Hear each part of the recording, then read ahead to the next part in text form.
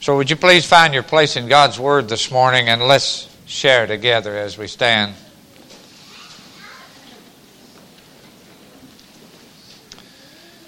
Beginning at verse 33, reading through verse 46. And when they had come to the place which is called Calvary, there they crucified him, and the malefactors, one on the right hand and one on the left.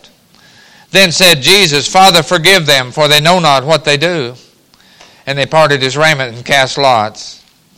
And the people stood before beholding, and the rulers also with him derided him, saying, He saved others, let him save himself, if he be Christ, the chosen of God. And the soldiers also mocked him, coming to him and offering him vinegar, and saying, If thou be the King of the Jews, save thyself.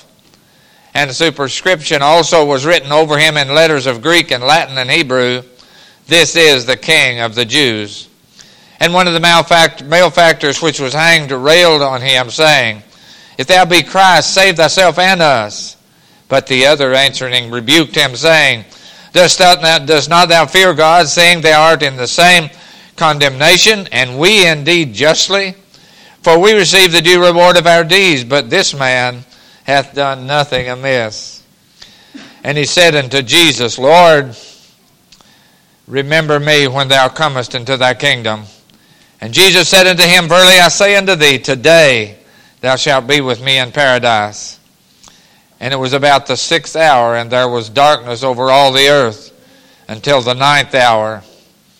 And when the sun was darkened, and the veil in the temple was rent in the midst, and when Jesus had cried with a loud voice, he said, Father, into thy hands I commend my spirit. And having said thus, he gave up the ghost. Jesus was dead. But we want to hurry this morning in this special service to read a few verses of chapter 24. They were in our Sunday school in part today, but I must repeat. Now, upon the first day of the week, very early in the morning, they came into the sepulchre, bringing the spices which they had prepared, and certain others with them. And they found the stone rolled away from the sepulchre, and when they entered in, they found not the body of the Lord Jesus. And it came to pass, as they were much perplexed thereabout, behold, 2 men stood by them in shining garments. And as they were afraid and bowed down their faces to the earth, they said unto them, Why seek ye the living among the dead? He is not here, but he is risen. Remember how he spake unto you when he was yet in Galilee? Yes, a risen Savior. Let's pray. Our Heavenly Father, Lord, we thank you today for being able to open the windows of your word and just look in and see and feel and touch a love that brought Jesus to the cross, moved him from the cross and the crown of the crucifixion to a risen Savior who lives today and resides in every heart of his children as we have received him as Savior. And Lord, we thank you for this special day of worship, that we could come together and to sing praises to you, Lord, and to lift up your name to the highest height of our feelings. And Lord, just to thank you for a love that did what you did, and that we can do what you want us to because of it. Guide us now, Lord, in this special time of worship. In your precious and holy name we pray. Amen. You may be seated.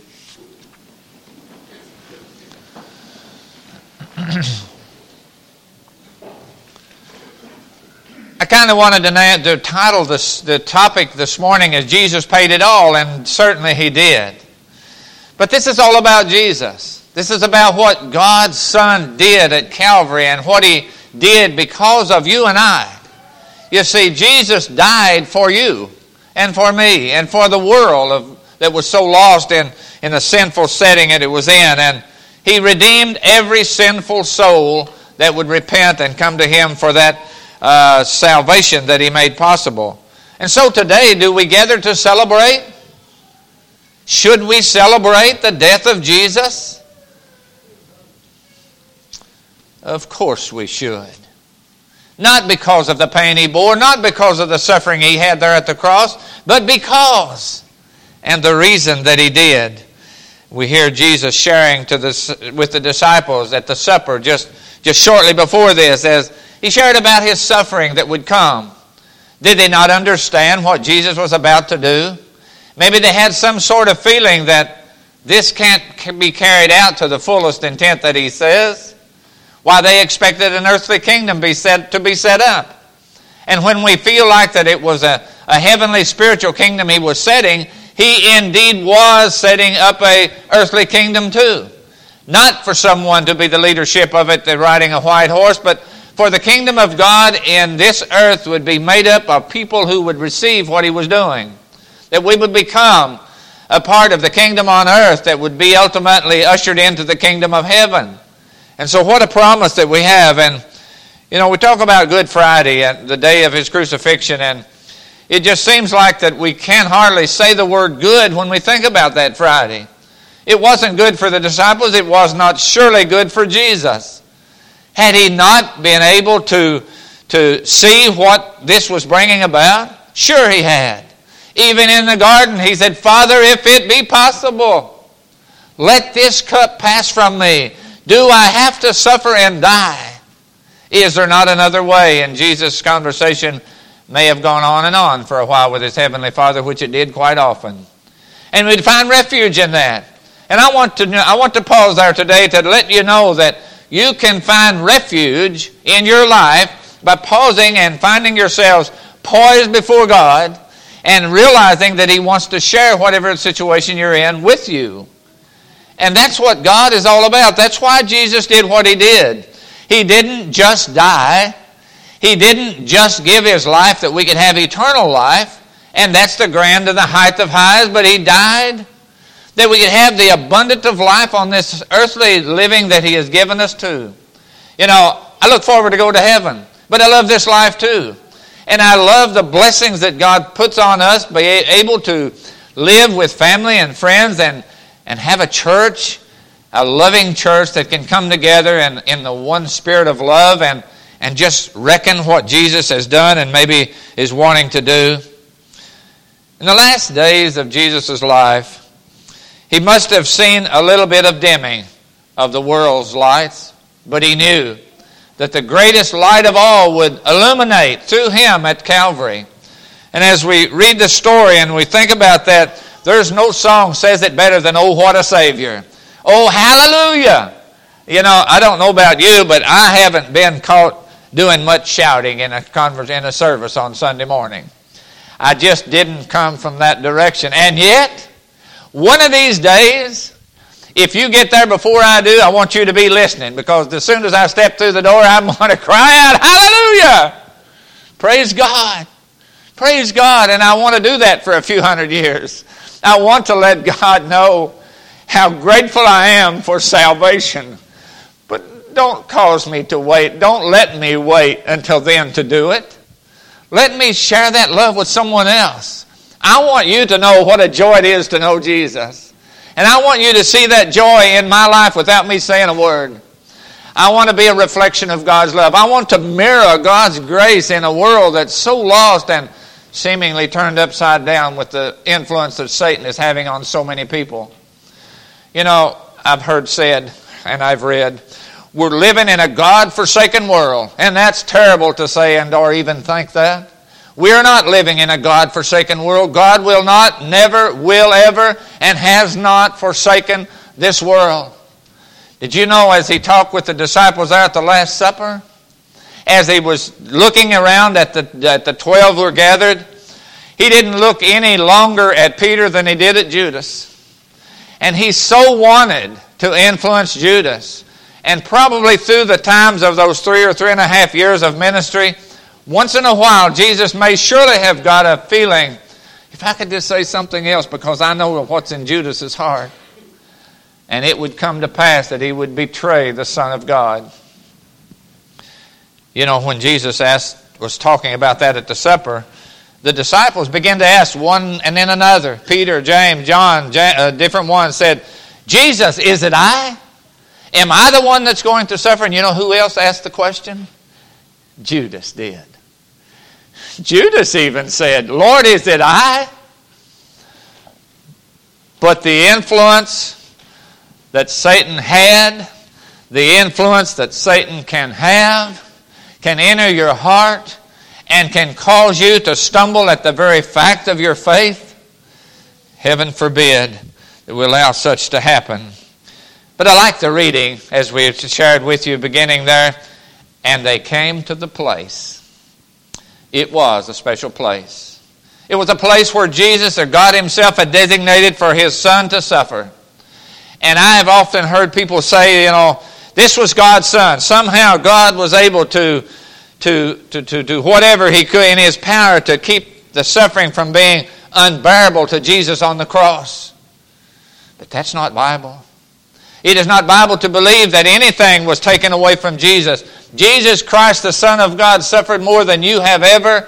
The total sum of all of our suffering is not equal to the suffering that the Son of Man had on the cross of Calvary.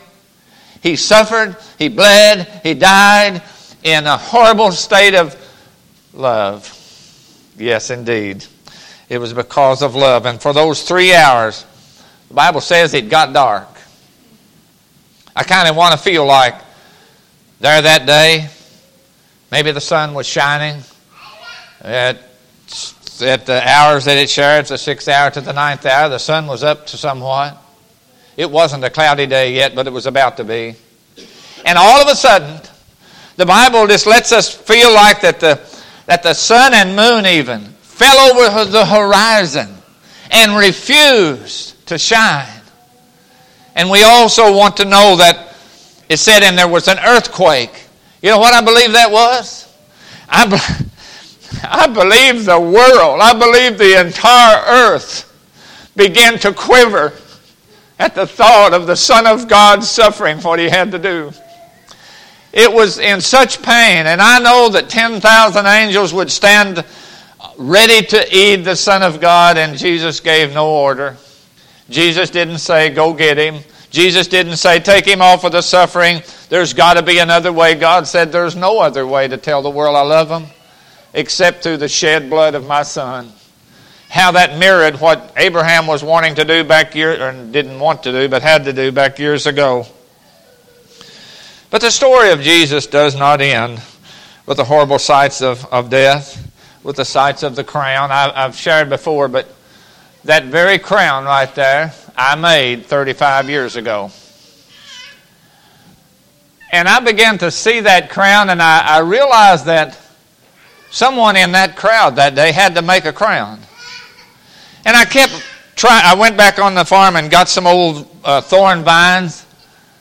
And by the way, God zapped that tree away. You can't find that thorn tree today. It's gone. God took it away. Didn't want me to make another crown.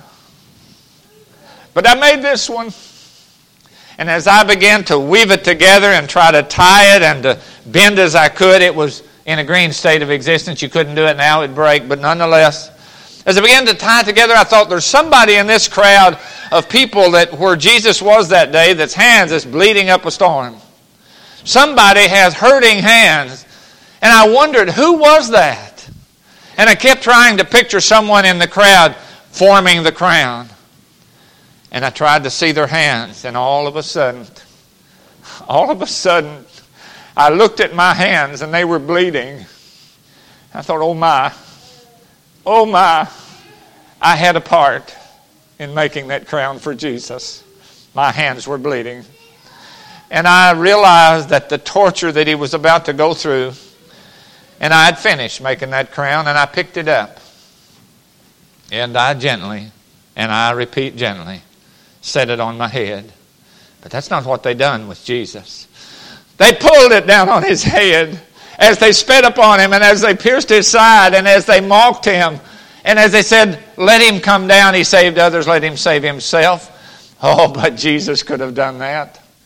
Jesus could have just swooped over the crowd with wings or whatever He wanted to do. But He didn't. He willingly gave His life that we could worship Him today, a risen Savior. That not only today, but after a while, that we would be able to think about a risen life, a life that would be able to come together. A man was asked another fellow by the name of, he asked Arthur Akrede, "Are you saying you want me to worship a dead Jew?" And he began to think about that question. And he wrote the song, "He is Risen." And we sang that today because I feel like that's exactly what the total sum of allegiance to God is, that we know we serve a risen Savior. And how do we know? He lives within my heart. And someone might ask you, do you believe that Jesus died on the cross? Do you believe that He arose from the dead? Do you believe He's alive today? And you can get that song and read the verse. Read the line that says, "I know because He lives within my heart." I don't have to know any or have any other proof, but the fact that that's it, exactly. So the simple message is that new life is found in an empty tomb. I shared earlier, and I've shared many times, and I'll keep doing it until I breathe my last breath. But I stood inside that empty tomb one day, and I saw where Jesus laid. And I've often thought about that. I looked around, and there was no grave clothes laying there. There was no napkin from His face laying on the side. But I pondered that thought. And as I spiritually saw Jesus rise from that old cold stone, and the grave clothes just kind of fell off, and He took the napkin that was on His face and He began to fold it. You see, Jesus wasn't in a hurry. He wasn't afraid somebody's going to catch Him. He knew what He was doing, and He was carving a way that we could have eternal life someday. And as He folded the napkin and laid it down, He didn't sneak outside to see if anybody was looking. The Son of God walked out with victory in His hands. He had just conquered old man death. And Satan may have said, "I think I've just about got the Son of God severed. Now He's dead." But little did he know an empty cross in the hands of God's people today is a victory sign.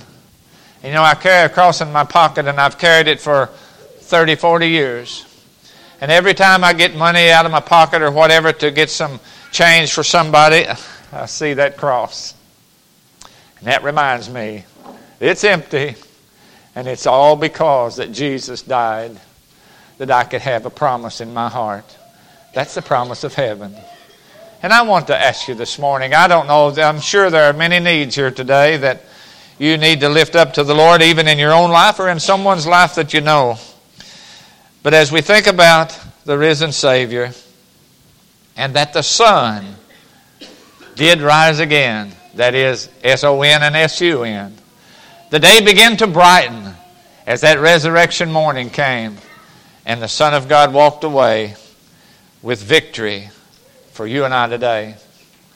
So I want to ask you, are you prepared for what God wants you to do? Are you ready to ask the question, God, what are you up to in my life now?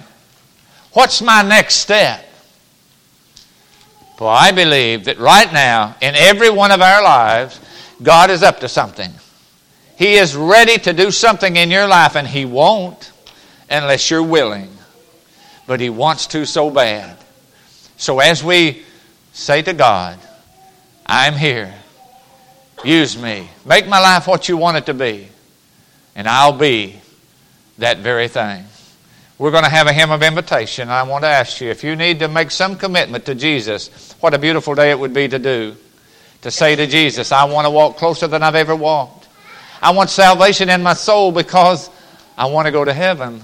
I don't want the cross and the death of Jesus to be in vain that day. But because He did, I want to say, I love you too. Whatever the need is today, please make that choice for Jesus. Would you do that as we bow together in prayer? Our Heavenly Father, Lord, we thank You today for that promise that we can have. I thank You, Lord, for all that You have done. We thank You, Lord, for what You want to do right now.